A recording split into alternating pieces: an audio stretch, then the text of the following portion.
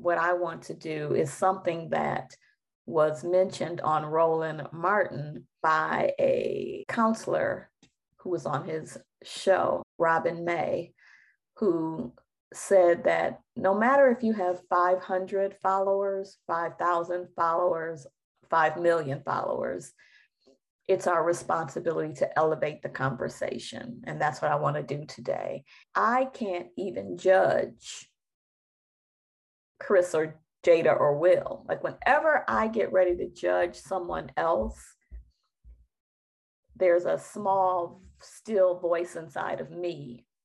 My spirit gets ruffled up that says, no, no, no. He who has not sinned cast the first stone. I've been Chris. I have been Jada. I've been Will.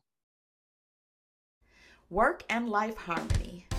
It's not only about work-life balance. I think that's what everybody thinks when I mention that. It's part of it, but it's also about harmony within yourself, harmony in your career, and doing the things that you love. And then it's also about creating harmony in the workplace between coworkers and leaders being able to create harmony. And ultimately, it's about creating harmony that goes out into the world.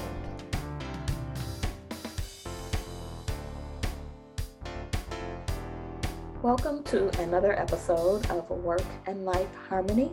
I am Coach Kim Betty, and in full disclosure, I was a little bit or a lot leery about the topic that I'm going to address today. I am calling it First Count to 10, and it is prompted by the media blast of what happened at the Oscars with Chris Rock, Jada Pinkett Smith, and Will Smith. And I'm leery because of a few reasons. I'm leery because some people are sick and tired of hearing about it. And they say that there's a lot more important things to talk about that are going on in the world. I'm sick and tired of it from certain perspectives myself.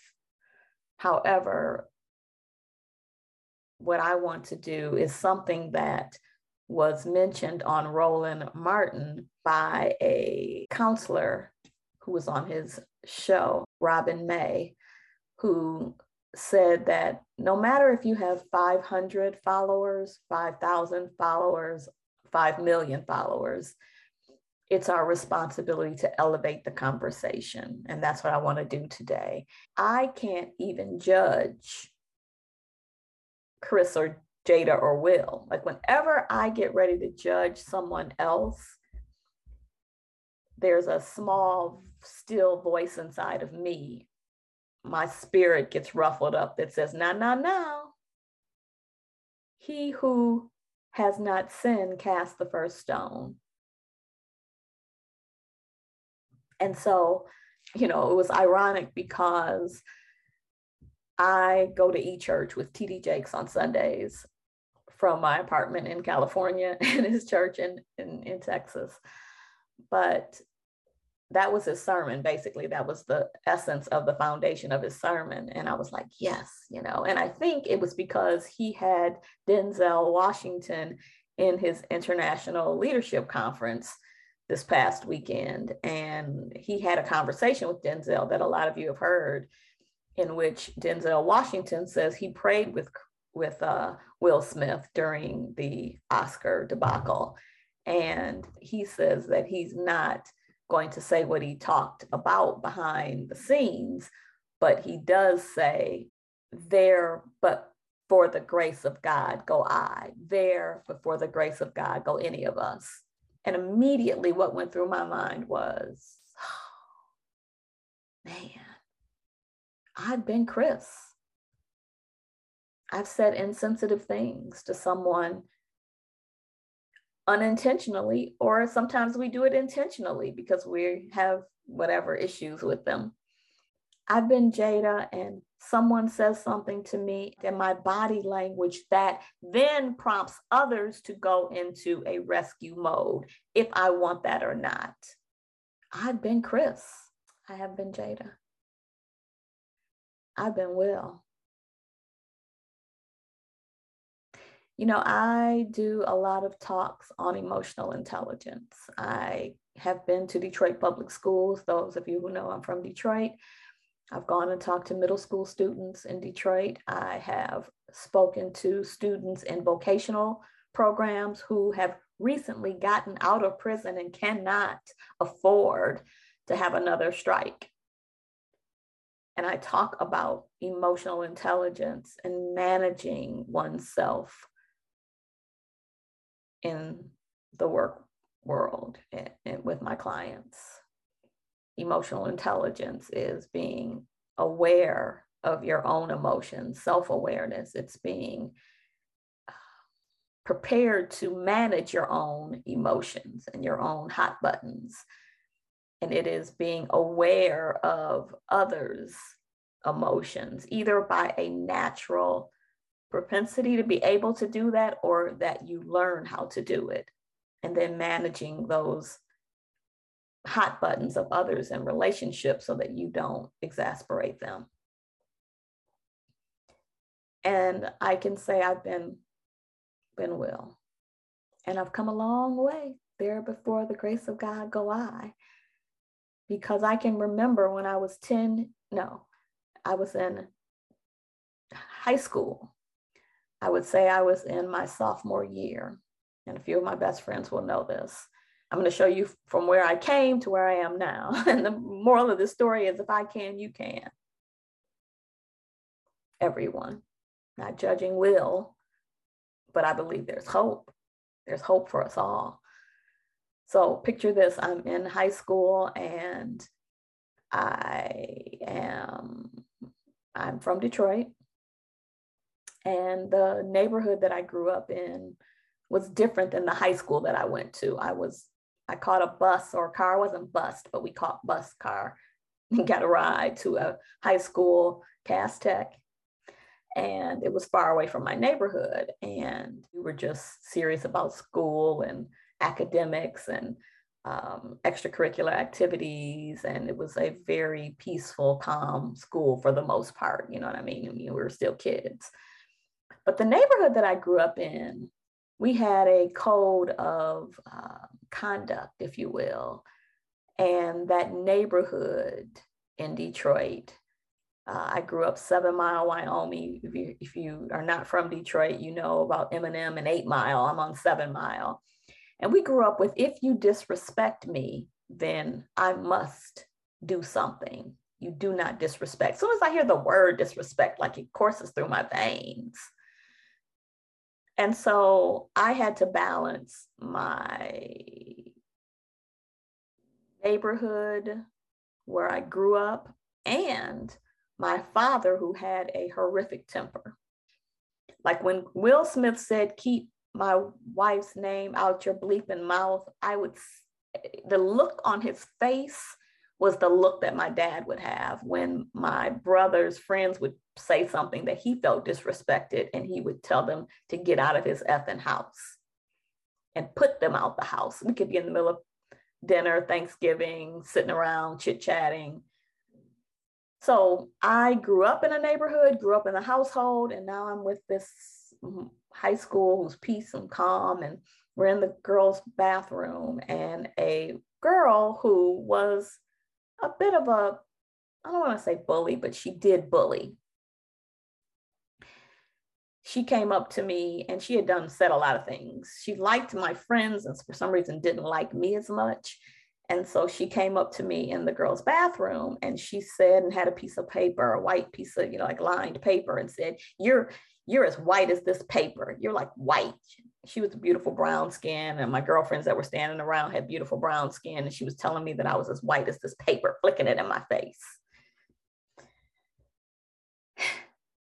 Now, you could think, so what? She said that, right? But for me, you'd have to know my sensitivities and me being a Black woman and what that meant for me and my complexion. And at the time I had long hair, and the association with being light-skinned and long hair versus brown skin and having thicker hair and all this stuff, right? And when she said that, dad, neighborhood. So I took my foot and I swept it out from under her, and she immediately fell in the woman's bathroom, fell down on the ground. And I'm pretty sure I was standing over her, telling her what I could do to her right then, or what I would do to her if she ever said anything like that to me again. Let's say I'm 15, 16. And so when that happened, I immediately thought, when everybody was like, what if Chris Rock would have fell and hit himself or hurt himself or died, or, everybody went there. I'm like, what if I would have hit that girl and tripped her feet rather out from under her, and she would have hit her head on the back of the concrete floor, or the counter, or the sink? Or what if somebody would have reported it? I could have gotten expelled. I could have went to jail. And so, to spare you the details, I didn't get in a lot of fights. That was the last final fight that I was in. I think I had two when I was in elementary school, one defending myself, and the other one, a boy was smooching my booty, and I got tired of it, so I socked him. The point is, I had to learn to control myself. And I have a sister of mine who shares my temperament, and she told me, not a good look, boo, get it together. And I did get it together. Be quick to listen, slow to speak, and slow to anger. It's a Bible verse that I love. Also, as I studied to become a coach, I went to a Christian counseling program, Spring Arbor University, and I worked on myself as I was learning techniques to figure out what triggered me and how I could have self-control. I see my clients every day making the mistake that Chris made. Leaders who own businesses, who feel that they could be able to say whatever they want to say, oftentimes say insensitive things and really hurt people's feelings. And sometimes the team is like Jada, like they're not even really talking to you. Oftentimes who the leader is actually talking to, they're oblivious. And then somebody else thinks that they're talking about them and they get hurt. Or maybe the person does know they're talking about them. And then in the meeting, they roll their eyes, or they sulk their head, or they say a little bit of passive aggressive comment. And now the peer, the clique around them is enraged and upset, and now they're mad. That could be why your team is mad at you right now, because you hurt the feelings of someone who's an influencer in your organization, and everybody wants to help that wounded person. Rightfully so, they could be wounded because you could have said the wrong thing. You shouldn't have said it there and then and how you did. And now everybody else is up in an uproar. I see that all the time. And I definitely see people in my line of business as a coach that are enraged. No, they don't slap somebody, right, on stage or at work, but the things that they say with their words and their deeds and the things that they do in retaliation don't fit the crime.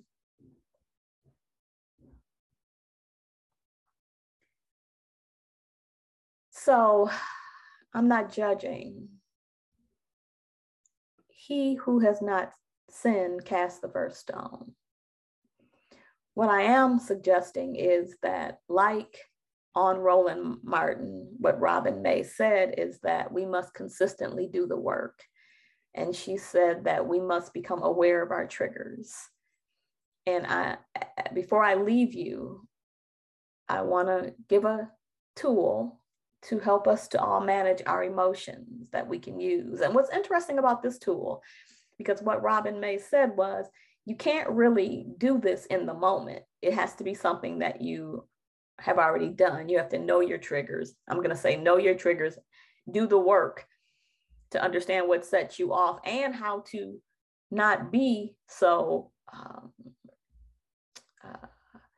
your wounds so open in those areas, so that you can manage it. And then we have to have strategies. And one of the things that will help us first count to 10 is not count to 10 like you think. I mean, yes, of course, first count to 10. We hear people say count to 10, right? Count to 10 so you can calm down. The first thing that I say do, though, is count to 10 and figure out where you are in your emotions. See, we're not talking about condemning you on what you feel. You feel what you feel. We are talking about having the wherewithal to take it down a notch. So the first thing that I always tell myself and my clients is to first assess, where are you, right? And this works. I always say, first figure out what a 10 looks like, right? What is justifiable for your emotions to be a 10? And first of all, what do those emotions even look like? So let's just take the emotions of being mad.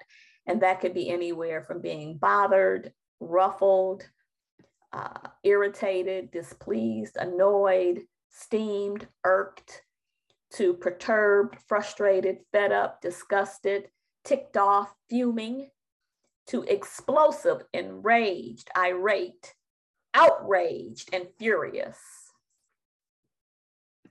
And so when you look at what a 10 looks like based on those emotions, you could say something like, someone broke into my house and they are about to attack my child, my wife, my husband. If that is a 10, then what is it when that person said what they said to you during the meeting yesterday compared to that? And most people say a 2. And I say, well, how are you feeling when it happened? A 10. So the first thing that I always suggest is first look at what a 10 is to you, and then learn to take yourself down a notch. It's not that you won't feel a 10, but ask yourself, is this 10 warranted for this situation? You can take it down. And then you have to have strategies to take it down. Breathing, take a walk, certain music, meditation, a Bible verse. Mind, quick to listen, slow to speak, slow to become angry. I also ask myself, what is my role in this matter if they're saying something to me? Or do they really mean to say what they're really saying? Or maybe it's just about them. It's not nothing to do with me. Their poor communication skills. So I can talk myself down. Go talk to a good friend. So that's one aspect of it. First, count to 10 and assess where you are. And the other is, and this is the beautiful thing about it, is hopefully you can have a second chance.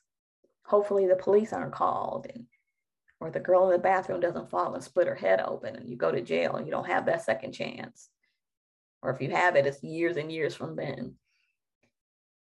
If you have a second chance when you do become explosive or implosive, then you can ask yourself this, and you can use a model called the truth model.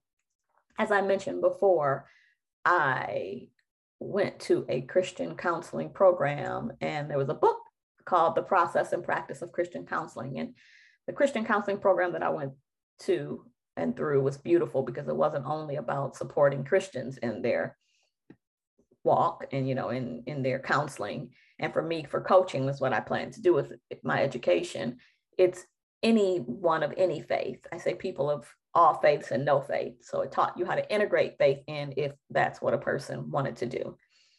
The truth model that I use is by Leslie Vernick and Chris Thurman. And the truth is the acronym TRUTH. So like Robin May on Roland Martin said, we have to know our triggers, what triggers us. And then we have to be able to assess what level we were triggered to in our emotions. Now, I do want to say this. If I say a 10 is that someone's in my home and there could be attacking my family, actually, I had someone come into my home, a home invasion in the middle of the night, and I didn't know if they were attacking my family, my daughter, at 1 or 2 in the morning. I heard, Mom, someone's in the house. And even then, I couldn't afford to be at a 10. My heart was beating when I woke up. And of course, all those things, the fight, the flight, the freeze that happens when we're hijacked. I couldn't afford to fight because I could have made matters worse. I couldn't run and flee because my daughter's in the house, and I couldn't afford to freeze. So I had to take it down a notch and do everything that I had ever learned to do. So you have to know your triggers, your hot buttons, things that will possibly come, what threatens you. A lot of you know I talk about the SWOT, right? Your strengths, your weaknesses, your opportunities, and your threats. This is a good moment to look at the threats and what will trigger you. And then once you know your triggers and you assess like the stages of your emotions, then we go to what is the reckless thinking that caused me last time to go off. That's why I say you always get a second chance, because the more you do it, the more you get to practice. What happened?